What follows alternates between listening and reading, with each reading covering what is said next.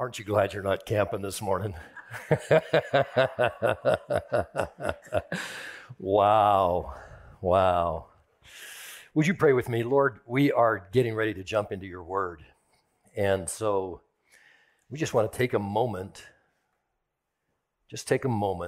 to open up our hearts and minds to hear from you. So all the background noise, Lord, that might be going on with us right now, the stuff that we're busy about, the stuff that we're concerned about, the things that we have come in here with, we just want to right now just let them down, mentally let them down and say, would you speak to us so that we leave here changed because we've heard from you. Thank you that you're able to do that, Lord. I pray for you to do that powerfully for each person here and those who are watching online this morning, that they would sense your presence wherever they are at. In Jesus' name, amen. You know, sometimes a word or two can make all the difference. All the difference. I remember when 2 words changed everything for me. I mean to tell you, the sun started shining brighter, you know? The colors were more vibrant.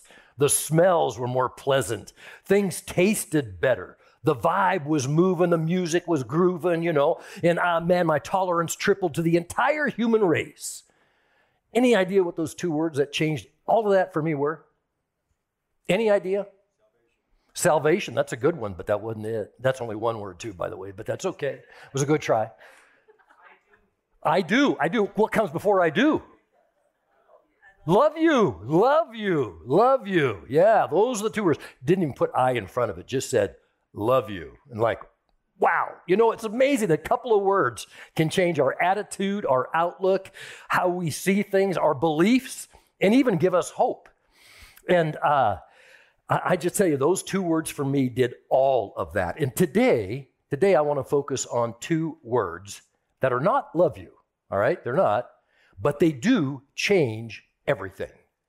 So we're continuing our series on changes today, and we have been looking at the lives of different individuals in the Bible and saying, look at the change that happened to them, and then how do we apply it to ourselves so that we can see how those changes might impact us, take the principles for how we're going to live our life of faith.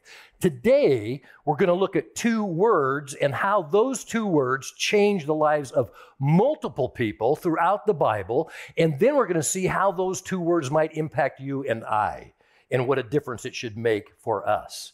Now, these 2 words are for believers in Jesus Christ, believers in God. If you don't believe in Jesus, if you don't believe in God, they will not have the same impact on you. They're actually specifically for those kinds of people. They demonstrate God's sovereignty, God's love, God's care for us, God's greatness, and they always, every time they show up in the Bible, from the beginning to the end of it, they always indicate an intervention by God in someone's life. So by now you're wondering what those 2 words are. And he's up there right now to give me a drum roll for those 2 words.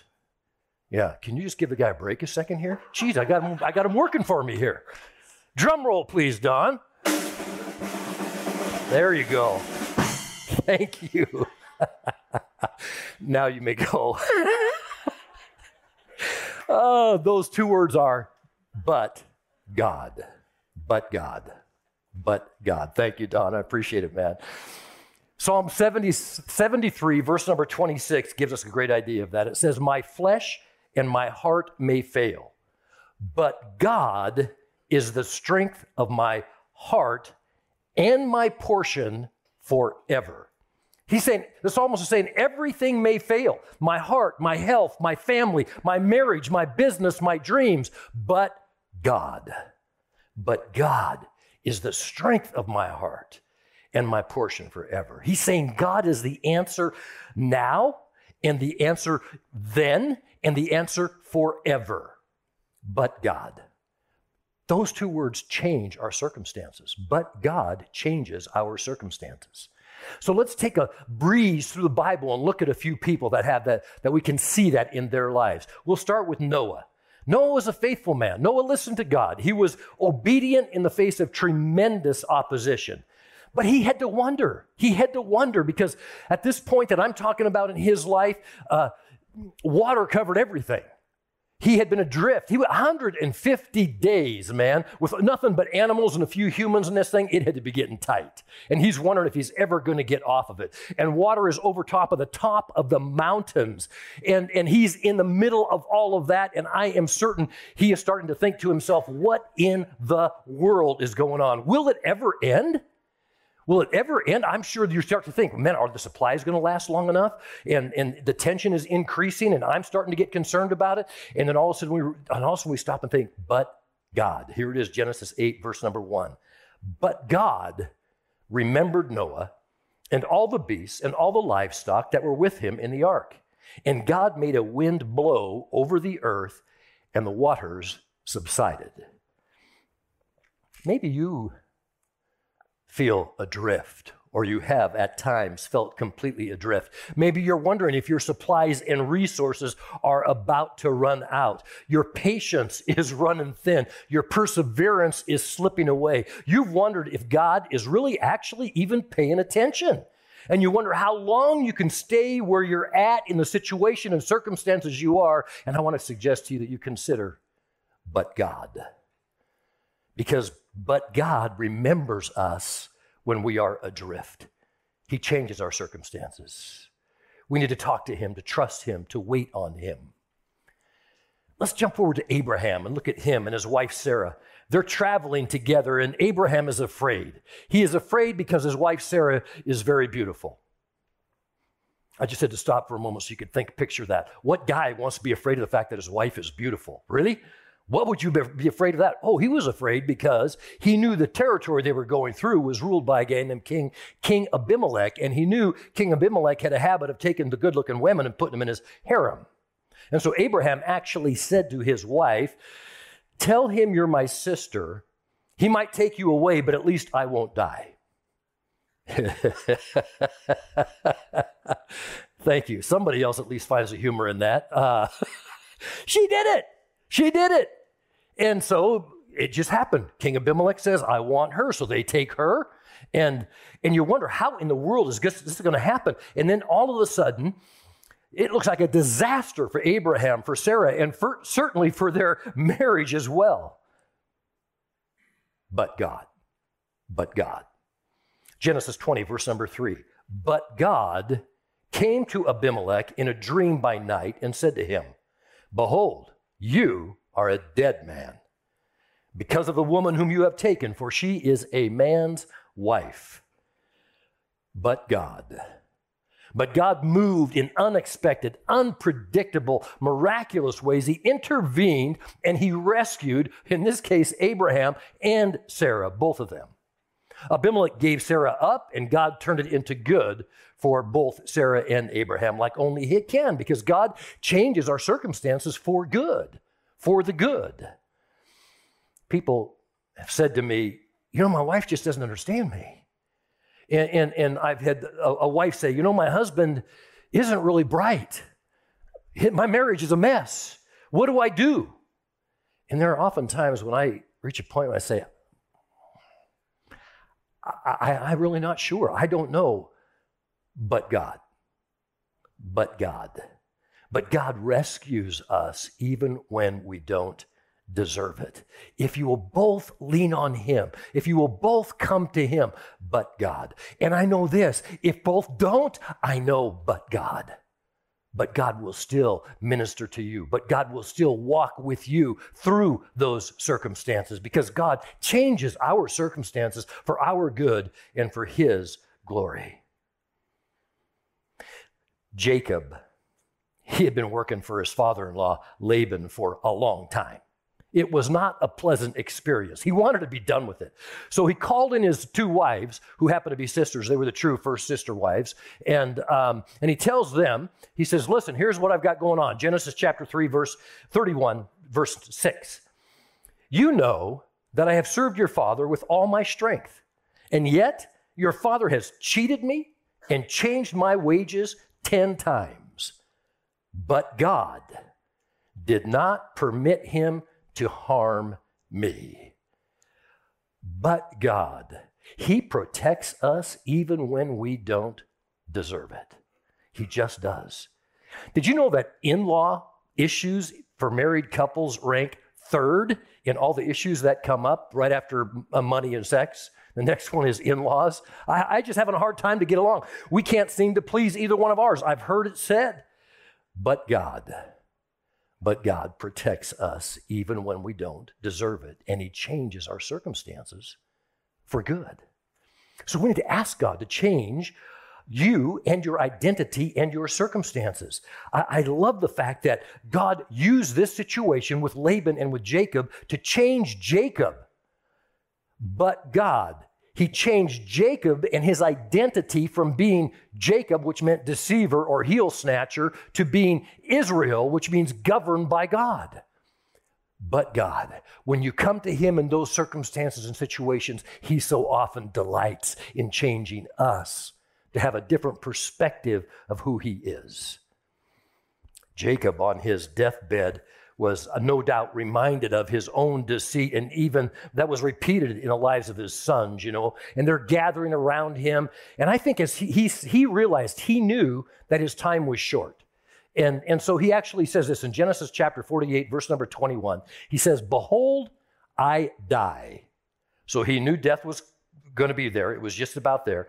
And it almost seems like he was regretting that. And all of a sudden, hope reclaims his heart, and he adds, "But God, behold, I die, but God shall be with you and bring you again into the land of your fathers."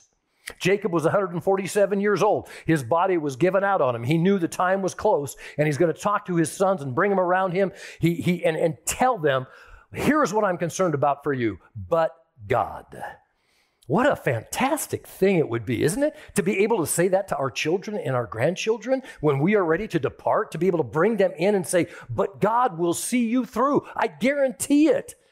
Because I've seen it in my own life again and again and again. Go to him because God changes our circumstances for good. Jacob is a great example for us because he had all kinds of failings. He had all kinds of shortcomings and problems, but he was one that saw God's faithfulness was not dependent on him deserving it. Did you hear that, friends? God's faithfulness to us is not dependent upon you doing something to deserve God to speak to you. God's faithfulness to you is because he loves you. And when you love him, no matter how bent up you are, no matter how backwards you are, no matter how many issues you've got, God reaches out and speaks to you because he loves you and cares for you. And Jacob saw that. He saw that even though he was failing and faltering at times, that God would still be faithful to him. God would come through. God would pass that assurance on to him, and he passed it on to his sons. But God is faithful even when we don't deserve it. I love that about God. Man, I claim that for myself about God. I have had a young man come to me and he said, "What can I do?" Or parents come to me, "What do I do about my son, my daughter? They're off, they're out, they're not following God. I know I made mistakes in raising them. I know things didn't go well, but what do I do now?" And I say, I don't have all the answers. But I do know this, but God, you commit to pray. You commit to love unconditionally. You commit to say, "God, you know my past, and you know what my future bears as well. I want to bring my children now to you and give them to you and say, God, would you do a work that only you can do? Show me how to be the parent that you've called me to be right now."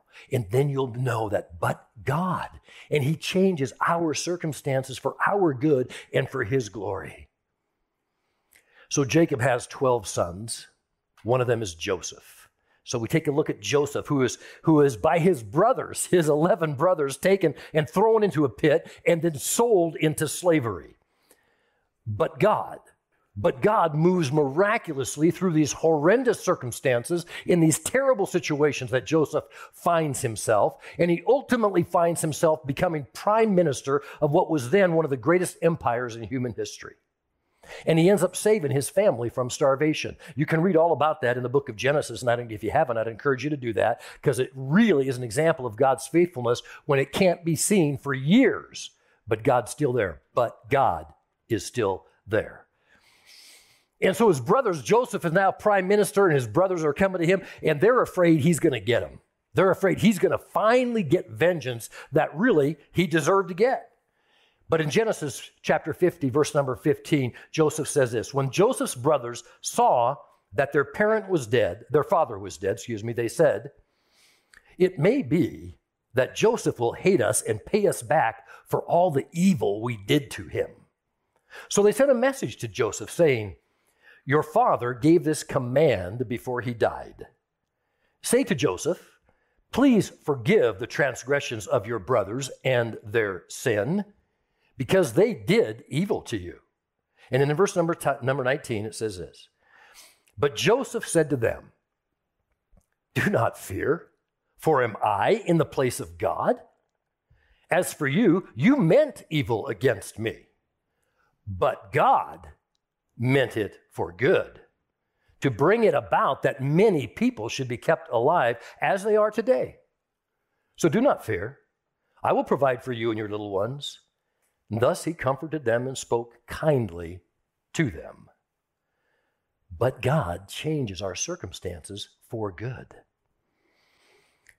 "Everyone's against me," the young man said to me. "It seems like my whole family's against me. It seems like the circumstances are against me. What do I do?" And I say, I'm not totally sure of all the things you ought to do, but I know this: But God is with us even when we don't know it. But God is with us even when we don't know it. How many of you recognize, as you look back on your life, a time in your life that you weren't even aware of the fact that God was engaged with you, that God was protecting you, that God was moving you along on a particular path? Now you're down here and you can look backwards and you go, "Oh my goodness, but God." But God was with me even when I didn't know it. Anybody here have that sense or have that feeling? Yeah. I feel sorry for those who don't, because honestly, when we have a chance to look back, and I believe at the end of our lives, all of us will.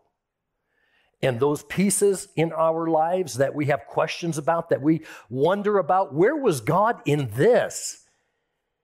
We will have an opportunity and God will show us, that's where I was, but God in the middle of all of that.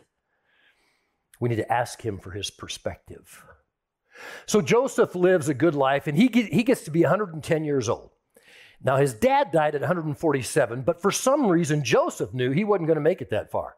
At 110, he says the exact same thing his dad said to him and his brothers. He says, "I am about to die." And he says that's recorded in Genesis 50, verse 24. "But God," he says, "I am about to die. I know my time is short. I'm about to die, but God will visit you and bring you out of this land to the land that he swore to Abraham, to Isaac, and to Jacob." That would be his dad.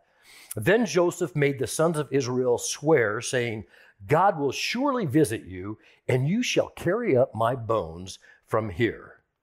But God will visit you.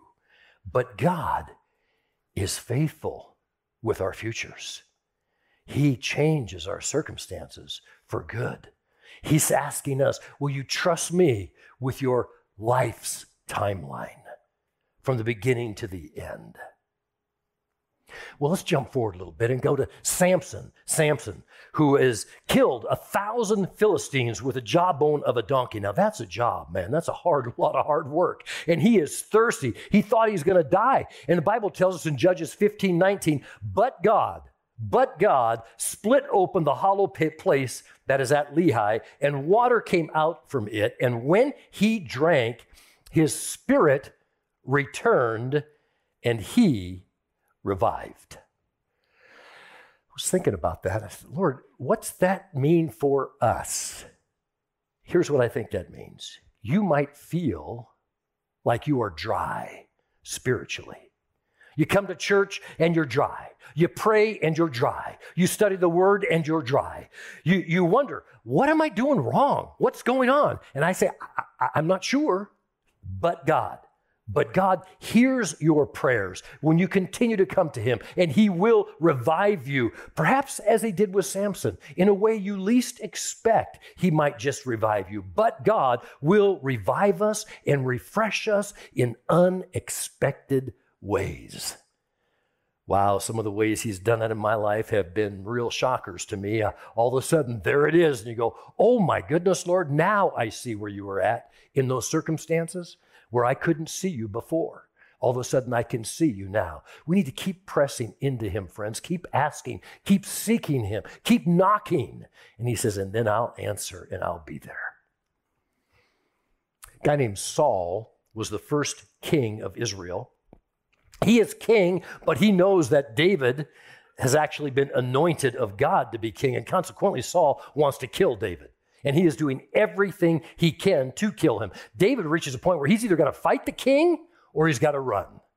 And he decides to run because he doesn't want to kill the king. So I don't want to kill the one that God put in place. That's God's job, not mine. And so now he's running from King Saul. King Saul's trying to find him to kill him, and he's looking everywhere for him. It's not an easy deal. In 1 Samuel 23, verse number 14, it says, and David remained in the strongholds in the wilderness, in the hill country of the wilderness of Ziph.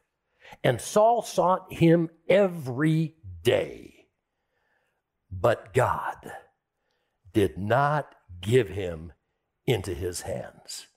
It took an intervention from God to keep him out of Saul's hands, and God intervened. Saul was he was going to sin against God. He was representing the sin. He wanted to take David's life. What he was doing was completely wrong.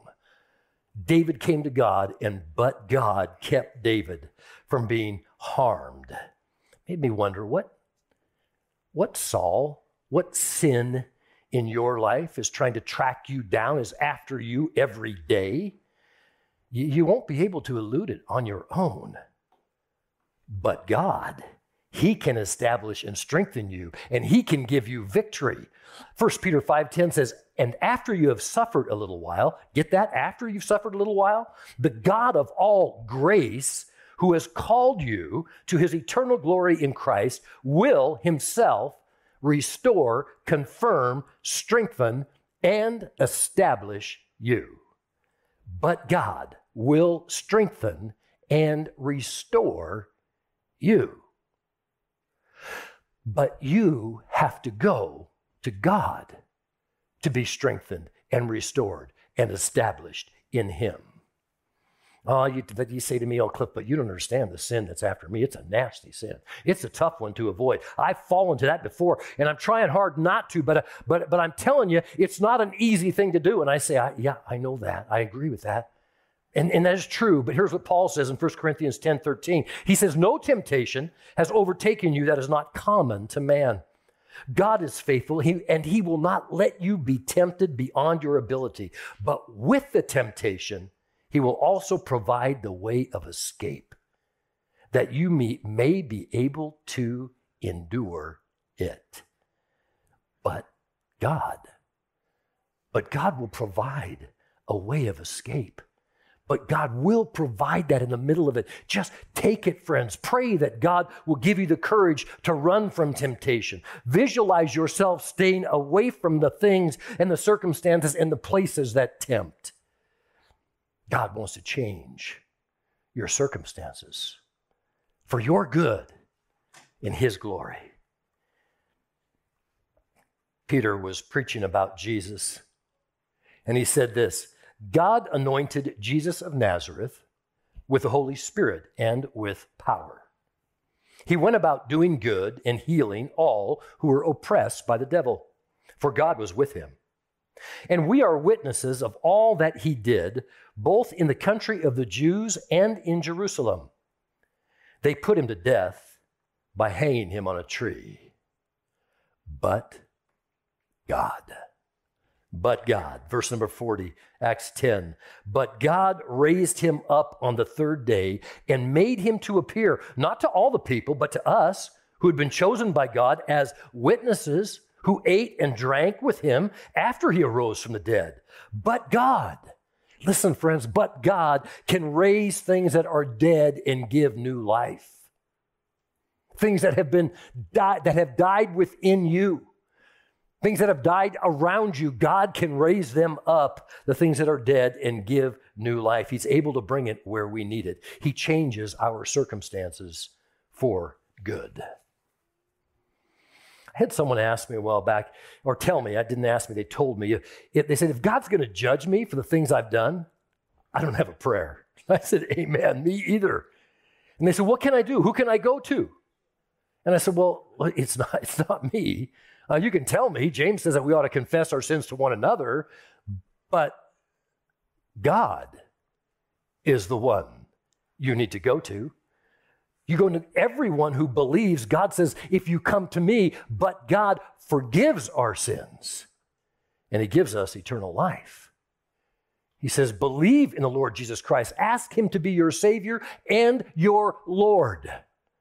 That means the one who directs you, the one who guides you, the one whose opinion you're looking for before you do things. That's what Lord means.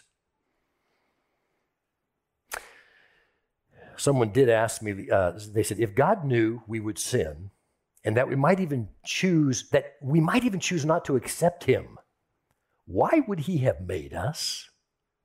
I thought that was a great question. That's because he loves you. Even if you choose not to follow him, even when you are not following him, he loves you. But God, Paul says in Romans 5:8, but God shows his love for us in that while we were still sinners, Christ died for us. But God died for us while we were still sinners. Our response to that, friends, when we figure that one out, is to come to him and say, Lord, I accept the price you paid for me. You paid the price for me while I was still a sinner. You paid the price for all of those sins, and you've invited me to have a relationship with you. Thank you for that. Thank you for that. Thank you that you have done enough to cover all of my sins and even Cliff's sins. Wow, that's a big deal. It's a big deal to me. It's a big deal to me. Lord, thank you for that. The Apostle Paul makes it really clear that without God, we are dead in our sins. If we don't say, but God, I need you here, we die in our sins. We die away from God. I love the fact that Paul, in this little verse right here, has taken the two words that we started out with when I said, man, it changed my life when I heard two words. What were they again? Love you. Thank you. Thank you. Somebody was listening to the beginning. I think you just got too much into Don's drums there. Love you. And Paul takes those two words and then he ties in the other two words and says, but God shows his love for us. He adds that in Ephesians 2, verse 4. He says, but God, being rich in mercy, because of the great love with which he loved us, even when we were dead in our trespasses, made us alive together with Christ. By grace you've been saved. But God loves you. But God loves you. God, who is rich in mercy, that means that we aren't getting what we deserve, who has this amazing grace toward us. That means we get the gift that he's given that we don't deserve, the gift of paying the price for our sins. That mercy and that grace becomes ours. Jesus paying the price. He will break through in your situation if you allow him. But God changes our circumstances for good. But God changes our circumstances for good. Listen, friends, you may be in a mess right now that is very real. The struggle ahead may be exhausting. The trial you face may be overwhelming. But the message that God wants you to get this morning is even more powerful. Do you see it? But God. But God. You may be lost right now, but God will find you.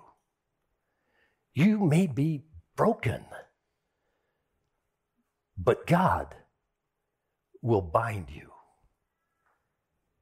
You may be hurt, but God will heal you. You may not look good enough, but God looks at the heart. You may have been ripped off, but God will restore you. You may be gossiped about, but God gives grace to hear what He says about you. He loves you. You may be mistreated, maligned, but God will show you mercy.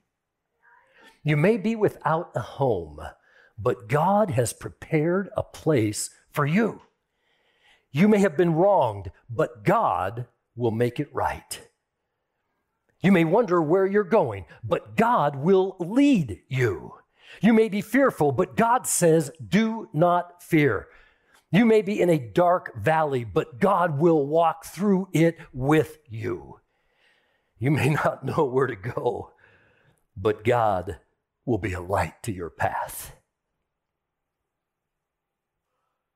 You may not have peace, but God will give you His peace. You may feel left out, but God says He will never leave you. You may feel like you don't belong, but God calls you His adopted child. You may feel like your sin is too great, but God's grace is greater still. You may feel like you are friendless, but God calls you His friend. You may feel you have no purpose, but God calls you His witness. You may feel like it's too late, but God says His gifts are irrevocable. You may feel forgotten, but God will never forsake you. You may feel spiritually thirsty, but God will refresh your soul. And you may feel so sad and so sorrowful, but God will turn your sorrow into joy. But God, and He promises it.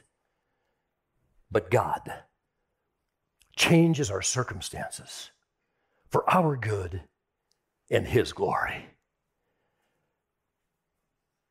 But God, let Him, friends, let Him into your life to intervene and make that difference, support and encourage you through everything you're going through, now and always. Let's pray. Lord, we need your help. Can't do it on our own. When we try, we end up making a bigger mess of it. So we're coming to you this morning and saying, but God, but without you, we've got nothing. But God, we're hurting and we need you to make a difference in our lives. We need your strength. We need your encouragement. We need your forgiveness. And mostly we need your love, because everything that you give us flows out of that. Would you help us to receive that? And then would you help us give it to others? Thank you, Lord, that you care about those things for us and that you're willing to intervene and change our circumstances for our good and your glory. We just give you praise for that in Jesus' name. Amen. Listen, we're going to enter a time of worship right now, and in that time frame, there are communion elements off on this side, on my left, up against the wall over there, and want to encourage you to be able to go and take part in communion, reminding yourself what Jesus has done, the price He's paid to take on your sins, and so we get a chance to remember how God has intervened in our lives, in the changes He's made for us, and that we might be able to do them for others. If you're online, you certainly are welcome to take communion at the same time, remembering what God's done for us, His body that was broken for us, His blood that was shed for us. And we're going to do that as we continue worshiping, and then we're going to go from this place and do exactly what Allison was talking about before, which is just letting other people know about how good God is, who are going through all the difficulties they are. So would you stand to receive His blessing as we continue worshiping? The Lord bless you and keep you. The Lord make His face shine upon you and be gracious to you. The Lord turn His face towards you to give you His peace and his strength, so that you can look at all of your circumstances and say, but God, you're right there in the middle of them. Thank you. In Jesus' name, and all the people said, amen, amen. Let's continue to worship the Lord.